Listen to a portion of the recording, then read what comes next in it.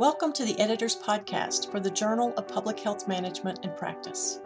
Today, Dr. Lloyd Novick, editor of the journal, talks with two of the editors of a new book, Leading Systems Change in Public Health, a field guide for practitioners, is the first resource written by public health professionals for public health professionals on how to improve public health by utilizing a systems change lens. Edited by leaders from the de Beaumont Foundation and the University of Illinois Chicago School of Public Health, with chapters written by a diverse array of public health leaders, the book provides an evidence-based framework with practical strategies, processes, and tools for enacting meaningful change. The book is edited by Christina Risley, Christina Welter, Grace Castillo, and Brian Castrucci. Our guests today are Christina Risley, an executive and leadership coach with Chris Risley Coaching, and Christina Welter, the director of the Doctorate in Public Health Leadership Program and a clinical assistant professor in the Division of Health Policy and Administration at the University of Illinois Chicago School of Public Health.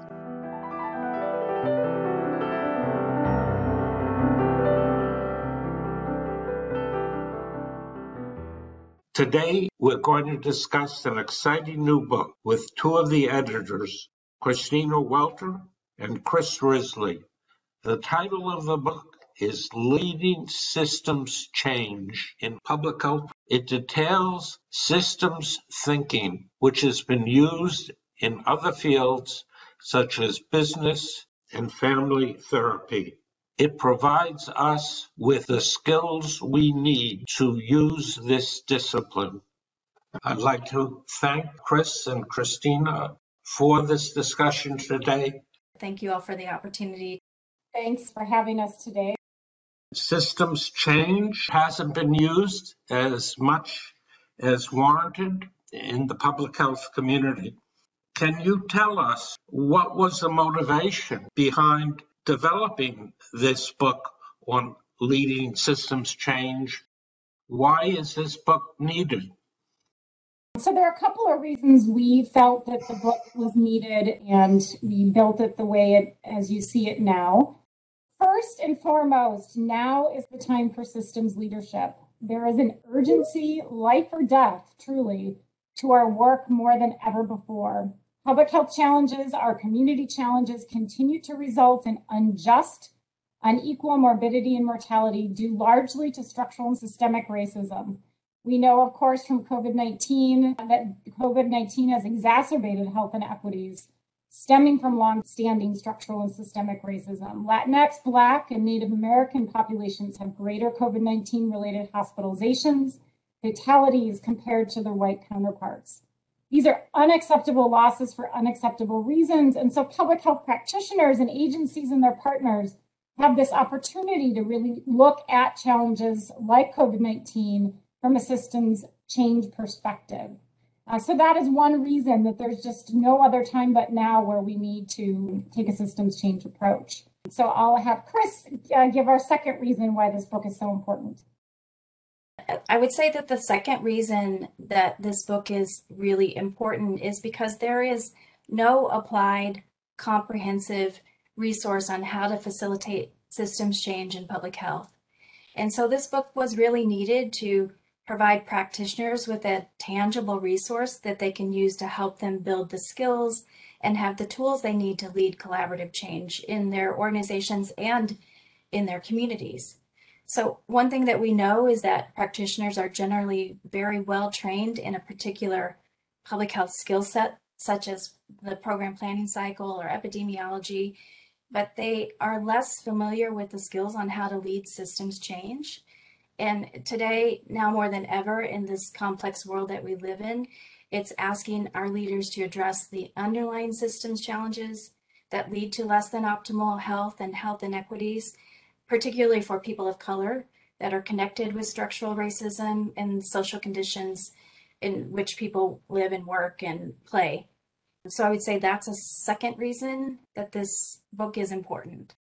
I was struck by the way this book dealt with leadership in systems. It talked about leadership from a number of different perspectives, the personal perspective, the interpersonal relationships, team building, and then the larger community engagement.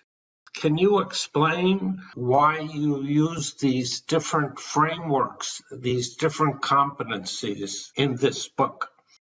I think in traditional thinking about leadership is we typically think that leaders are people who have a position of authority, such as a CEO, a vice president, or a president.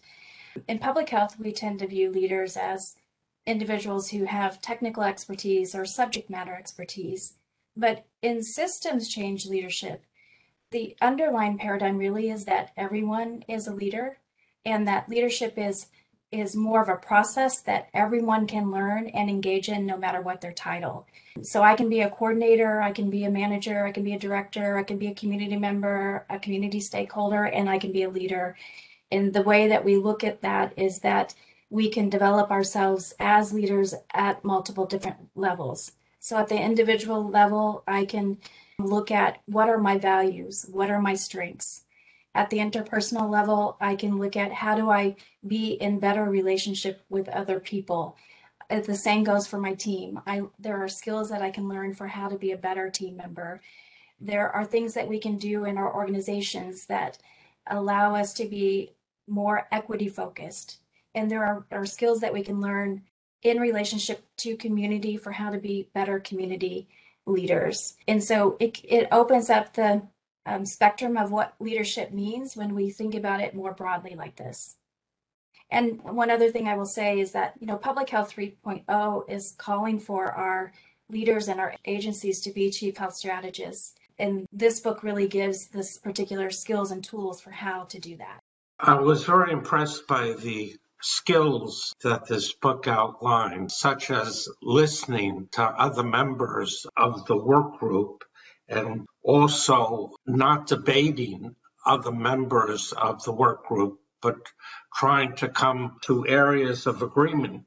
It seems to me, however, if an individual has these skills, if the people he or she works with doesn't have the skills, it would be an obstacle to achieving systems change. Can you talk more about the obstacles? Is systems change something that can be achieved if many of us in the field don't have these skills yet? I think one of the obstacles to achieving systems change is that public health practitioners are not generally trained on how to do this type of work. And we don't do a great job in the field in developing practitioners in this way. We do a great job in developing practitioners as technical and subject matter experts, and as a result, they're less prepared to lead this sort of systems change. But if they are educated in systems change, then they can do this sort of work. And that's an important thing we want to get across in this book about the importance of the education in the systems change framework. I'll pass it over to Christina. Relatedly, but just a little bit separately, public health practitioners were also trained to solve problems and make decisions, particularly for individual behavior change and, as Chris already said, technical content, disease-oriented type issues. Fortunately, complex population health issues don't do well with individual behavior change. It's really looking at multiple causes with multiple approaches at multiple levels that we need to be able to understand and explore. And they're ever changing. These challenges are ever changing. And so if we're going to address these problems, training needs to really be handled differently. We can't keep solving these problems in the same way over and over again. So what we like to say and what we say in the book is we need to think about how public health can promote learning over time and learning with others and learning in action. Instead of this idea that we have a one-time webinar or a series of trainings that build our skills or build individual competency, we need to think about how we can work together collectively and learn together collectively over time, and then reflect on what lessons learned we pick up as we make these changes and shifts to address the complex problems. This really is about then asking questions and having an inquiry mindset, facilitation skills, integration skills, rather than jumping to solutions. So we are really calling for a transformation in the way in which public health practitioners are educated so that they can learn and learn together and learn in action. And we think that's really important for systems change. We do provide tools, as you noted, in the book, though, that you can apply right now. Every chapter has a tool as well as lessons and resources that folks can take and really think about and work with their colleagues today. So per your point, Dr. Novak, could do some of this work right now. That was the purpose of the book, while also making this larger commentary and ask for shifting the way in which we do our education in public health. Throughout the book, there's an overriding principle of health equity and racial justice. How is this applied in system change? What are some of the approaches to achieving this? First thing Chris and I want to acknowledge, and I suspect Grace would and Brian would as well as co-editors, is we have the privilege to even think about this. The fact that we can even think and reflect about the role of racial justice as opposed to it being something we experience every day. So our positionality is white, well-educated, middle or upper class, cisgender, able-bodied, and we're privileged. So I'm not sure that we can necessarily say what will or won't rectify or really address health equity or move toward racial justice, but we can understand, explore, and co-create with our colleagues of color as allies in this work. This book does have multiple principles and perspectives from our partners, such as Human Impact Partners, the Morton Group, who wrote the chapter on organizational change, and others that talk about ways in which systems change can be employed with a racial justice lens. One of the first key principles that we have learned and the book talks about is public health really needs to think with its heart and with its head. That so much of racial injustice has impacted Black and Brown and Indigenous communities in ways that is harmful emotionally, physically, spiritually, in very robust and in negative ways. And so we have to feel that, not just talk about data, and know that every day, throughout the day, our colleagues of color are experiencing potential racist acts. And so I have the privilege and to be able to really work with my heart to say, how are we going to support and be an ally? So I think one of your questions is why take a racial justice lens to systems change leadership? And I think the first piece of this is that if we in public health really want to improve population health and facilitate health equity and racial equity, if we really want all people to be healthy in holistic ways, we must address the centuries of unjust, unequal, racist policies and practices that have impacted today's disparate health outcomes. We must do the work to unlearn our mental models, which is the key component to the basics of systems change, about how we approach health and the impacts of policies from housing, education, employment, healthcare that have negatively impacted Black and Brown and Indigenous communities, so that we can co-create a racially and economic just world. So when we apply a racial justice lens to our systems thinking work, the outcome or the change we seek is racial justice or racial equity, where race and ethnic identity no longer systemically expose people to risks, and it doesn't grant people privileges with regard to social, economic, or life outcomes. It's critical for systems change leadership and public health because as a field, this is something we are committed to and must be committed to if we're really going to make an impact. First, I think Chris and I want to acknowledge this. So what? So what do we do? What are the tools in the book that and concepts and principles? The second thing that we need to do is work as an ally to have joint approaches to racial analysis, to looking at these policies and our centuries of the history around the impact they've had on our communities today. So we do this together. We do an analysis of these policies and their impact together. And then finally, the third thing that I'll just say that why this is important to take a racial justice lens and the way in which to do that is that it's not only about solving the problem, because again, as I said, I'm not sure we can say we're going to solve or rectify issues of racism and systemic racism and other forms of injustice. Instead, it's about a process for redistributing power and redistributing resources in communities that have been marginalized or traditionally under-resourced. So those are three ways in which the book talks, and there are others. The book talks about applying a racial justice lens and the importance of it in our book. An outstanding part of the book is the last 4 chapters, which provide examples of how systems change can be applied to actual situations, such as feeding children, developing public health workforce, and also the example of COVID-19 in Cook County. Can you discuss how understanding systems change help public health professionals deal with the chaos and uncertainty of the COVID-19 pandemic? I'll ask that of Christina because you're from Chicago, so you're quite familiar with that example. Sure. I was pleased to be a co-author with several colleagues that one currently works at the Cook County Department of Public Health, which actually sits outside of Chicago. It is 125 municipalities with 2.5 million people, some of the wealthiest and poorest in the country, experiencing great forms of inequity and disparate health outcomes. And I used to work at Cook County and now serve as a evaluator, several different grants on their COVID prevention and mitigation work. Gina Masuda Barnett is their Deputy Director of Programs, and so she's the lead author on this particular chapter. Milka Becky is a co-author who also is a former colleague of Cook County and now does some preparedness work in a contractual basis.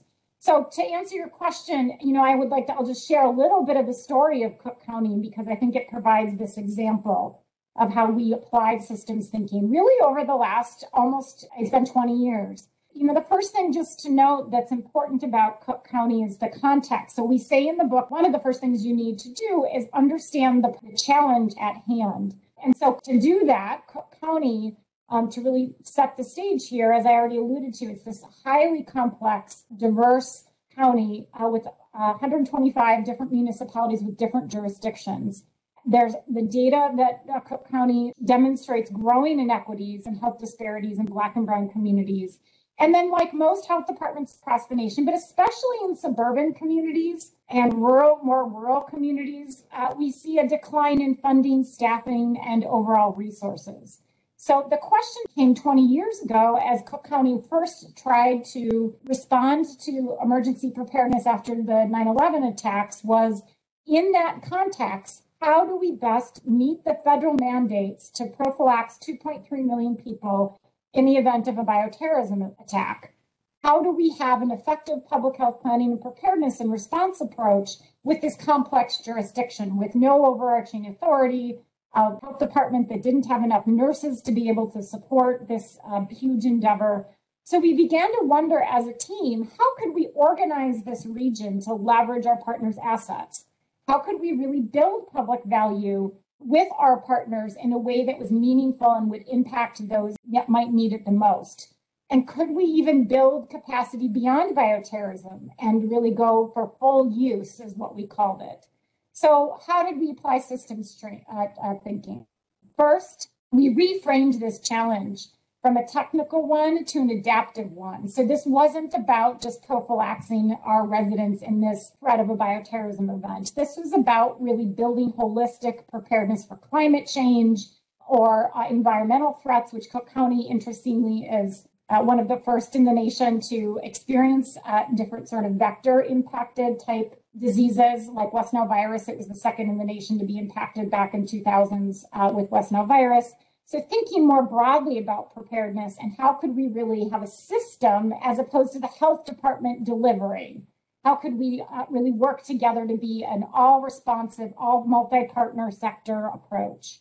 The next thing we did then was to check, could this happen? Could we partner with fire, police, FBI, the hospitals, the emergency managers, the residents, the areas on aging, all the other partners? So we asked them about, well, what were their assets and what do they think about how we could approach emergency preparedness? And lo and behold, we found that already there were these response systems in place. Cook County is home to one of the first regional fire response systems in the country. It's called MABUS, Mutual Aid Box Alarm System, and this is discussed in this chapter. So we were able to leverage these natural systems throughout Cook County and tap into them to create several different planning and response bodies that we could work with across the various sectors: schools, fire, police, emergency management, so on and so forth, at the community, regional, and then county level across the jurisdiction. And so that then the third thing was then this deep partnership, because we authentically listened and were wanting to share resources and really work together. We were able to establish these deep partnerships that, quite frankly, are still alive today. And so I'm happy to talk about the implications for COVID, but you can also read about it in the book, that this approach and the systems thinking principles carried over today to what is now even more racially just, equity focused work on preparedness that is being implemented for the COVID-19 response, as well as really how that impacts Cook County more broadly. So those are a couple of steps we took to apply systems thinking 20 years ago that are still carrying over in our learning today as we reflect on how we can improve to respond to COVID. Thank you, Christina. You pointed out something the book does emphasize, which is forming partnerships and also community engagement. The last question I'll ask is about the future. What happens in the next major public health crisis? Are there any other lessons, apart from what was just discussed, from systems thinking that we can apply? COVID has certainly been a complex public health issue, and these issues require a systems thinking approach. And there will be more complex challenges in the future. And I think one of the key lessons that we can apply to the future is that systems thinking is a leadership skill set that can be taught and learned. And in order to engage in systems change, leadership practitioners really deserve the opportunities to develop these skills. This takes time, it takes effort, it takes money to create these sorts of opportunities. And these kinds of opportunities should be part of what we offer to individuals in the field, and they should also be embedded in our organizational cultures. I think another lesson for the future, which is still a lesson for today, but one that we need to remember more and more, and it does represent Public Health 3.0 and being a community health strategist, is that systems change leadership is a process and not a title or a role. That it would help us if we really acknowledge that we are all leaders. And when I say all, I mean our community members, our community partners, our colleagues in public health, and that we can really collectively develop our leadership potential as we work together in teams and alliances. This really will help, I think, and with an equity mindset, change our workplace cultures instead of it being top-down or hierarchical, that we can work in authentic relationship with communities and with our partners to create relevant and meaningful solutions. As Chris said, these skills can be taught not only to public health practitioners, but to students of public health. My career has been both as a public health practitioner and also as a teacher of public health. And I was very glad to see in the book the emphasis on lifelong learning using case study methods to teach public health.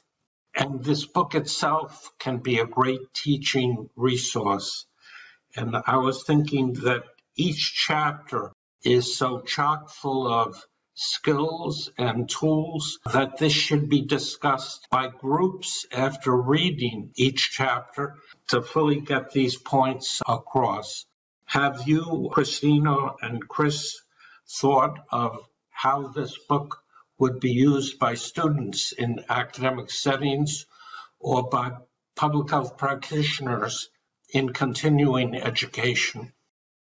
I'll speak from the practitioner side. One thing that I see is that there is a lot of question about how to apply an equity lens to our work that we do, how to share power. What does that mean? What does that look like? And so I think that chapters that are included in this book that focus on those particular topics are a very important and useful tool to give to practitioners so that they, have something that they could read as a group and share and discuss and talk about how they might apply the tools that are shared in the book, how they might adapt those tools. There's just a lot of hunger for this sort of thing in practice right now, and not real clear sense of where to go to find what to do. So we tried to bring together, the best of what we know to share it with people. And I think if people have the opportunity to go to these chapters, read them, discuss them, practice the tools, adapt the tools, that's a nice place to start for practitioners. So I'm the director of our Doctorate in Public Health Leadership at University of Illinois Chicago School of Public Health. And we have done just what you said. We, based on some of our leadership topics, which are about systems change, our program focuses on adaptive leadership and systems change. We have asked students to read the chapter and then apply the tool to action learning projects. So it became a nice building knowledge, skills, and then application using Bloom's taxonomy. The book sets you up to be able to do that in the classroom. And I think it's appropriate at multiple levels, depending on the content and context that you present it in. So I supplemented the book chapters with other materials that perhaps were more conceptual, and this was the applied piece. I also would just add to what Chris said, which I think is very true. You can pick this book up and apply it right now. A lot of our training centers and our workforce development centers, the book represents a lot of their work. I think now we could ask that the book be used and embedded in different training enterprises, because it does allow for a webinar series, and or it could really be an A to Z systems change toolkit. So I think there's a lot of potential for next steps, and we look forward to that opportunity. This book is a major development, introduces system change into public health, both for practitioners and others that are interested in advancing the field. Thank you for this excellent discussion.